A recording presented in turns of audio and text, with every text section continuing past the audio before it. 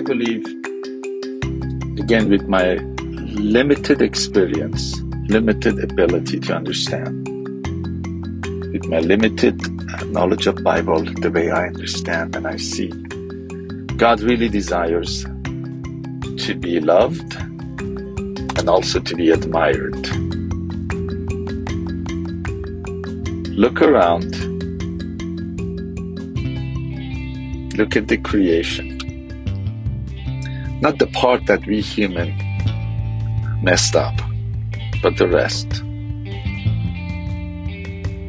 Shouldn't we admire God and say bravo?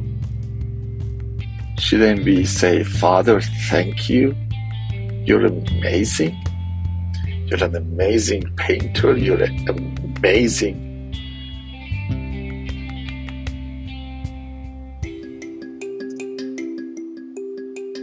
creator.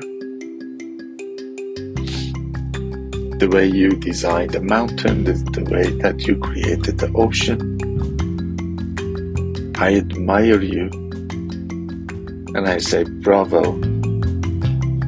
And I say, you are absolutely amazing. And may I spend the rest of my life admiring you instead of being bound by what is not, but be set free with what it is.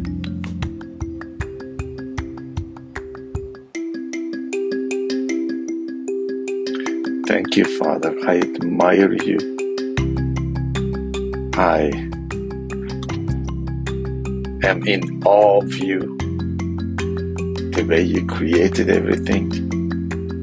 And if I go to ocean, I'm going to go there to admire you. If I go to the mountain, of course I'm going to enjoy it, but I would go there to admire you. If I travel all around the world, see everything, different culture, different food, experience everything, just to admire you and be in awe of you and say, Father, not only I love you, but now I'm entering in a season of admiring you and being in awe of you.